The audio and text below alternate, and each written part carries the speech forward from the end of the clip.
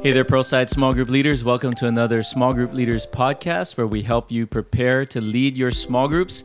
Pastor Billy here, and I'm sitting here with Pastor Tim Ma, our downtown congregation pastor. And before we dive into this week's discussion, I want to remind you that we have prayer and fasting coming up in the month of October.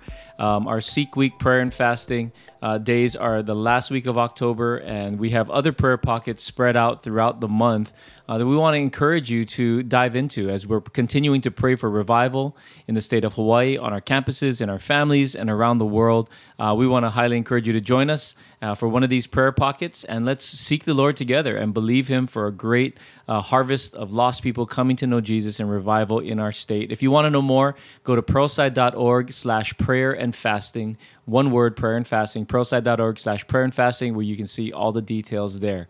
All right, Pastor Tim, you want to take us through the discussion guide today? Yes, I'm excited to. This is going to be a really helpful discussion, I believe, for many families and individuals because we all have relationships. We're not living on an island abandoned by ourselves. And so this is something that we need to learn how to navigate.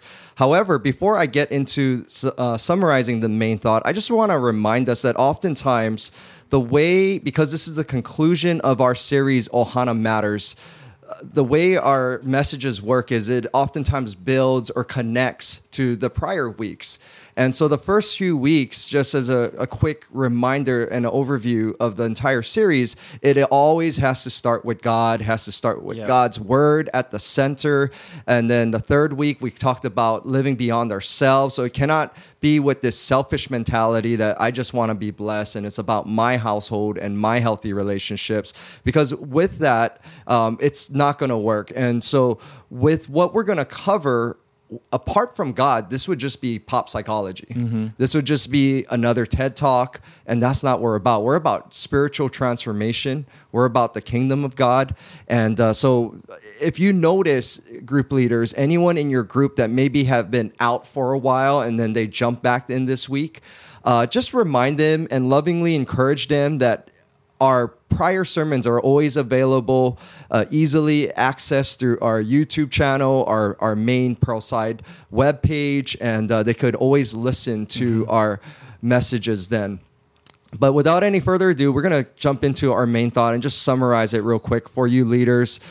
And we're talking about relationships and how to navigate conflict. And the first and foremost, navigating conflict in our relationships and believing for reconciliation is important because God says it's important. It's not just because we think it's a good idea, but in Matthew chapter 5, Jesus himself teaches this, that before you even go and approach God's presence in worship, if you have conflict with a brother, that it is so important. Jesus says, leave your offering at the altar and go and get right with your brother first. And so when I hear that, what it speaks of is, one, we need to do our best to attempt to reconcile relationships because our identity, God calls us peacemakers. And two, there should be urgency. Oftentimes, especially for men, we try to bury it. We think if I don't deal with it, it's going to just get better on its own. But like a bleeding wound, no, if you just keep bleeding out, it's not going to get better. Right. And so it needs to be addressed. And so how do we address it? We have some practical scriptures here. One of them is found in Proverbs chapter 18. Answering before listening is both stupid and rude. Of course, that is the Message translation. That's why it just puts it so blunt. But many of us, we've been really stupid and rude in the way we've been communicating with one another. And no wonder why conflicts don't get resolved. And so I just want to encourage us that the first thing we need to do is just listen, is to approach a person that we know we have conflict, whether it's our spouse or a coworker, even maybe it's a boss at work. And sometimes it's our best friends, the people we're closest to. And those relationships dissolve over time because we don't ask and have these important conversations. But also in Ephesians, it talks about, in your anger, do not sin. Do not let the sun go down while you're still angry. Do not give the devil a foothold. And so this further emphasizes the importance that if we remain angry, we become bitter. And not only do we become unhealthy, but now we're giving place for the enemy to wreak havoc in our relationships. And so small group leaders, I want to encourage us that this is a moment for us to really encourage people to get right in their relationships. And bottom line, where does this all come from? It comes from the powerful act of forgiveness. Mm-hmm. And Pastor Kalai, about a couple months ago, preached a great message about forgiveness. And you can always look that up on our YouTube again, shameless plug. But he said, sometimes we focus on the 98% on how the person has offended us. But what is the 2% we can own up to? Mm-hmm. And so in Ephesians, it talks about that we are able to forgive each other because Christ first forgave us. Right. And so we get to demonstrate and be a representation of the kingdom of God when, even if it's 2%, what is the 2% we can own up in asking for forgiveness? Mm-hmm. Maybe the other person offended us, but maybe our reaction was wrong. Mm-hmm. And so we can come and say, can you forgive me the way I blew up at you, last week when we got into this argument? What I said was wrong. So even just doing that begins to extend an olive branch for reconciliation to happen. But reconciliation is not guaranteed, but at least we can believe God for his best when we choose to take the first step to forgive. So with that being said, Pastor Billy, what stands out to you from everything we just covered and from the message that was just preached over the pulpit this past weekend? Well, I just became aware that there have been many times that I've been stupid and rude. So thank you for pointing that out to me, Pastor. Thank you to the Word of God. Don't you love the Bible when it just calls you names? Here. Amen. But we need that. We need the light to shine in those places in our lives. Yeah, I think a couple of things really stand out to me. I love how it says in the discussion guide, when conflict inevitably arises, because it will, right, in our relationships, we have a choice to remain angry and offended by focusing on the offender and the offense, or we can focus on the Holy Spirit and allow him to surface pride and any other selfish motive within us. I think that's so key because, when I get angry, I'm mostly thinking about the person, what they did, mm-hmm, right? Mm-hmm. But you're right, Tim. Like there's so many times there's ways that I've responded or ways that I've contributed to the problem that maybe it's just 10% of the whole deal, but I need to own up to that 10%, and focusing on the other person's 90%. It just doesn't put my mind and my heart in the right place, right? But if I go, okay, God, what is my part in this? How do you want me to repent? What do I need to do better? Right. I think then we respond differently. Like I think about our message last week with Cain and Abel, right? God was telling Cain, if you do what is right, you'll be accepted. But if you do what is wrong, right? 4 times or 5 times, he said, Cain, this is about you. Like stop looking at your brother and what he's doing and being envious and mad at him. That's so good. Look at you, dude. And I think many times our conflicts just get worse because we're not looking at our part and we're just constantly trying to fix other people or deflect towards other people. And I've just noticed for me, when I look at my part, I go, wow, okay, I kind of got to change too then. You know what I mean? And I think that's the reality. We need to work on ourselves rather than trying to fix other people. I think that's the first step. What is our part in this? And I love this whole thing about listening, right? It says in the guide, practically we should intently listen to understand where the other side is coming from. And that also helps us to empathize with what is their issue. Maybe my 10% caused them to do, their 90% or whatever. And it just reminds me, I got to start with me. I think we always want to fix other people. If those people just change, if that person just wasn't like that, but what about you? Yes. And I think if the whole world did that, the world would be a much better place. If everyone just looked at their own junk rather than looking at other people's junk, the world would be a much better place. I was just thinking about James 1:19 that reminds us everyone should be quick to listen, slow to speak, and slow to become angry. We do the exact opposite. We're quick to become angry, quick to speak our mind, and we rarely listen. And so I think we need to flip the script and get back to what the Bible teaches on how to handle these conflicts. That's great. And again, small group leaders, I'm really excited for your groups this week. I believe there's going to be a lot of robust discussion that's going to come forth and a lot of things that are just going to stand out that the Holy Spirit's going to bring to mind to people. And the next question then is, describe a time when unresolved conflict or unforgiveness affected your relationship with God and with others around you. And so in this question, it's a little bit nuanced. I want us group leaders to help people connect the dot. that when I'm not right with my spouse, for example, then it makes it hard for me to worship God. It makes it hard for me to pray and get into the presence of God. And so I want people to see that it's not just like I can just bury this and ignore this. No, but that is actually going to erode our faith. When we don't do things God's way, it also affects our relationship directly with God. And just as you, Pastor Billy, just pointed out how great it is to be slow to speak and quick to listen. Small group leaders, this is a week where we get to really practice that. Yeah. Many of us are not trained professional counselors. And so during this part, it's, we're not trying to be psychologists and psychoanalyze people in this part, but let's be great listeners and try to pick up things that people are saying. And then as a reminder, this is something we teach as a good small group leader, you're facilitating discussions. And what furthers discussions is being able to ask good questions. So if someone said, oh, I just get so fed up when my wife does this and she, and this always happens and she always does this and this is why we always get into a fight. Don't then try to give a solution. But if I were in your group and I heard that, I would say, why do you feel like you get fed up so much when that happens? And what happens before she does that? What do you think makes her do that? And it's just furthering the thought process for that person as they're processing their frustration in a particular situation. Yeah, and even just going back to what I said earlier, you could ask him, why does that make you so mad? Yes, exactly. That's it right there. Where do you think that comes from? Because she's like this. No, but why does that bother you so much? And because maybe go, because my mom was like that. Yeah. My mom always did that to me, and I can't take it. Well, she's not your mom. Yes. But anyway, you're just helping to draw out, the deep well of a person's soul. And yes. I like what you said, Pastor Tim. Ask good questions rather than just trying to give advice. I think that's a great thing there. Yeah. Great. And then there's another thing too, as I think would be helpful for us to have to help people in the group. And actually it's the person that maybe is really quiet.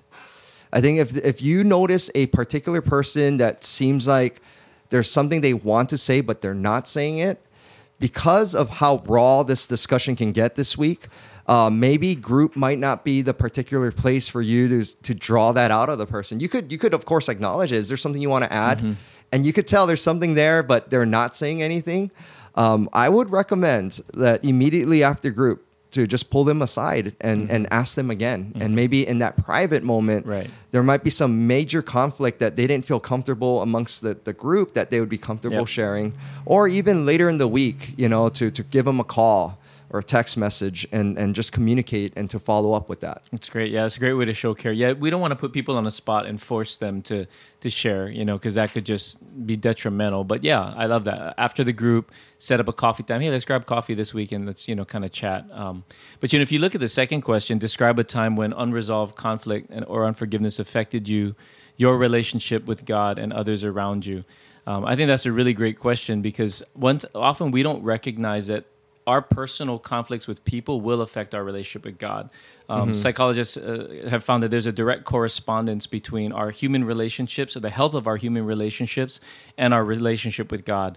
And so I think helping people to see that connection, that it does affect, and to share about that. I was thinking about, I remember when my first year of marriage to my wife, we got into this really huge fight. And I use this example a lot, so it's nothing new. But we got into this super huge conflict. We got into this huge fight. It was probably over something totally stupid. And I remember when she went up to take a bath, I was like, you go take a bath, like wash off that attitude that was going on in my mind, And I remember I was sitting on the couch. I was like, God, man, why did you make me marry this person? I was just like, and I was getting mad at him. And I remember sitting there going, why am I mad at God? You know what I mean? Like, but isn't that interesting? When you get into a conflict with someone, it makes you mad at God. I've experienced that so many different times. Anyway, long story short, I realized, okay, God, what is my 10%? Or what do I need to? And so anyway, we were able to work it out, and we haven't fought like that bad in the last 18 years, praise the Lord. But but it was that was a bad one anyway.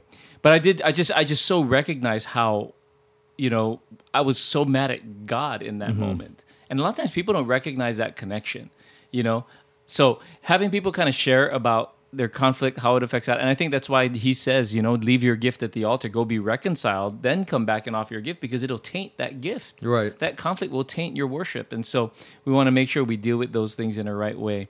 And then, even that last question, what are some practical steps you will apply in your family and your relationships from today's discussion? I know for me, I always try to remind myself of this. I don't always do it. You can ask Naomi for evidence of that. But I always try to ask myself, what is my part? Like, what did I do wrong here? Yes. Where do I need to repent? What do I need to work on?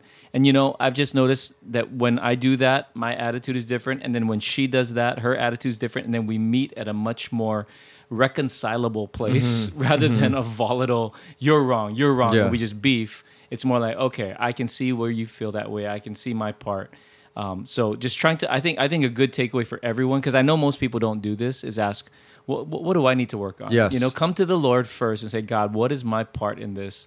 And let the Lord speak to you. So I remember that fight. She went up to take a shower. I was sitting on the couch mad at God, but then I remembered, it was probably Pastor Norman teaching. And I remember I just prayed, okay, God, what is my part? What did I do wrong here? And the Holy Spirit reminded me, well, you said that, and that tone was very mean. It was rude. It was this. And that probably triggered her to get more mad. And then you got more mad, but you didn't have to say it that way. Yep. And I remember just thinking, I didn't have to say it that way. That's true. So when she came down from the shower, I apologized. And we were able to make up, and she apologized for her part. And I just realized, okay, if I'd have kept coming at her for what I thought she did wrong, it would have never settled. Right. I needed to take the first step. Even though I didn't feel like I was the majority wrong in that situation, I'm sure she didn't feel like she was the majority wrong. Someone needs to take the first step. And I'll just say this to the men, because I'm a dad and I'm a husband. I think we need to take the first step of looking at ourselves. Even if your wife is like 90% wrong in your estimation, it may not be, but we always think we're not the one wrong.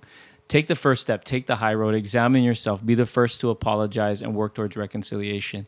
And reconciliation, as Pastor Tim said at the very beginning, comes from the heart of God, because Jesus came to reconcile himself to us. Yes. And so if we are the men in the household, we need to take the first step to be reconciled to our spouses. I think there's an order there that needs to be followed. So men, husbands, take the lead, but wives, don't feel like I'm away from my husband. No, if you're hearing this and you're being challenged, you take the lead too. But let's encourage all of our people to examine themselves and take the first step to working towards reconciliation. That's great. And before we conclude, one more bonus I want to share that's not in the guide just because of brevity, and the guide is usually concise. But in our past weekend's sermon at the main campus, it was shared that oftentimes there's, in conflict, there's usually a turtle. That's the person that hides and wants to just bury it or not engage in conflict. And then there's a skunk. And the skunk is the one that just wears their heart on the sleeve, lets everyone know how exactly they feel about a situation.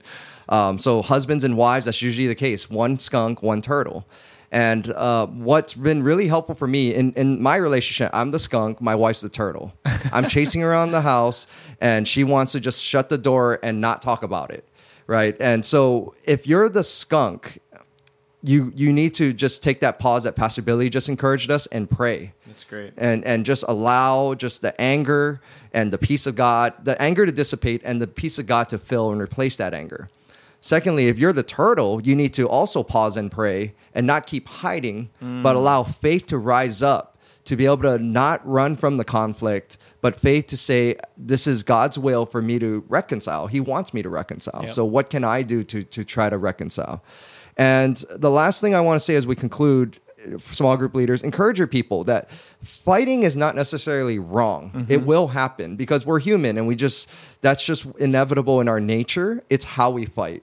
So I want to encourage us, let's fight for our families, fight to preserve relationships. That it's what we're fighting for. That's good. And so when we have fights, it's not sin, it's how we fight. That's so good, Pastor Tim. Yeah. So group, I want one last thought. Make sure you cluster this week into smaller groups so that everyone has a chance to talk. I would recommend 3s and 4s, no more than that. Otherwise, this conversation is not going to really go very far. Yep. People won't feel safe. And let's have a great opportunity to love on people, help build up our marriages and our families. And this applies to any conflict with your coworkers, your classmates, teammates, whatever. So this applies to everyone. Let's go make all of our relationships better together, because at the end of the day, Ohana matters. Amen. So amen. Thank you, leaders, for all that you do. We love you. Have a great group, and let's continue to love Jesus together. God bless you guys. Thank you.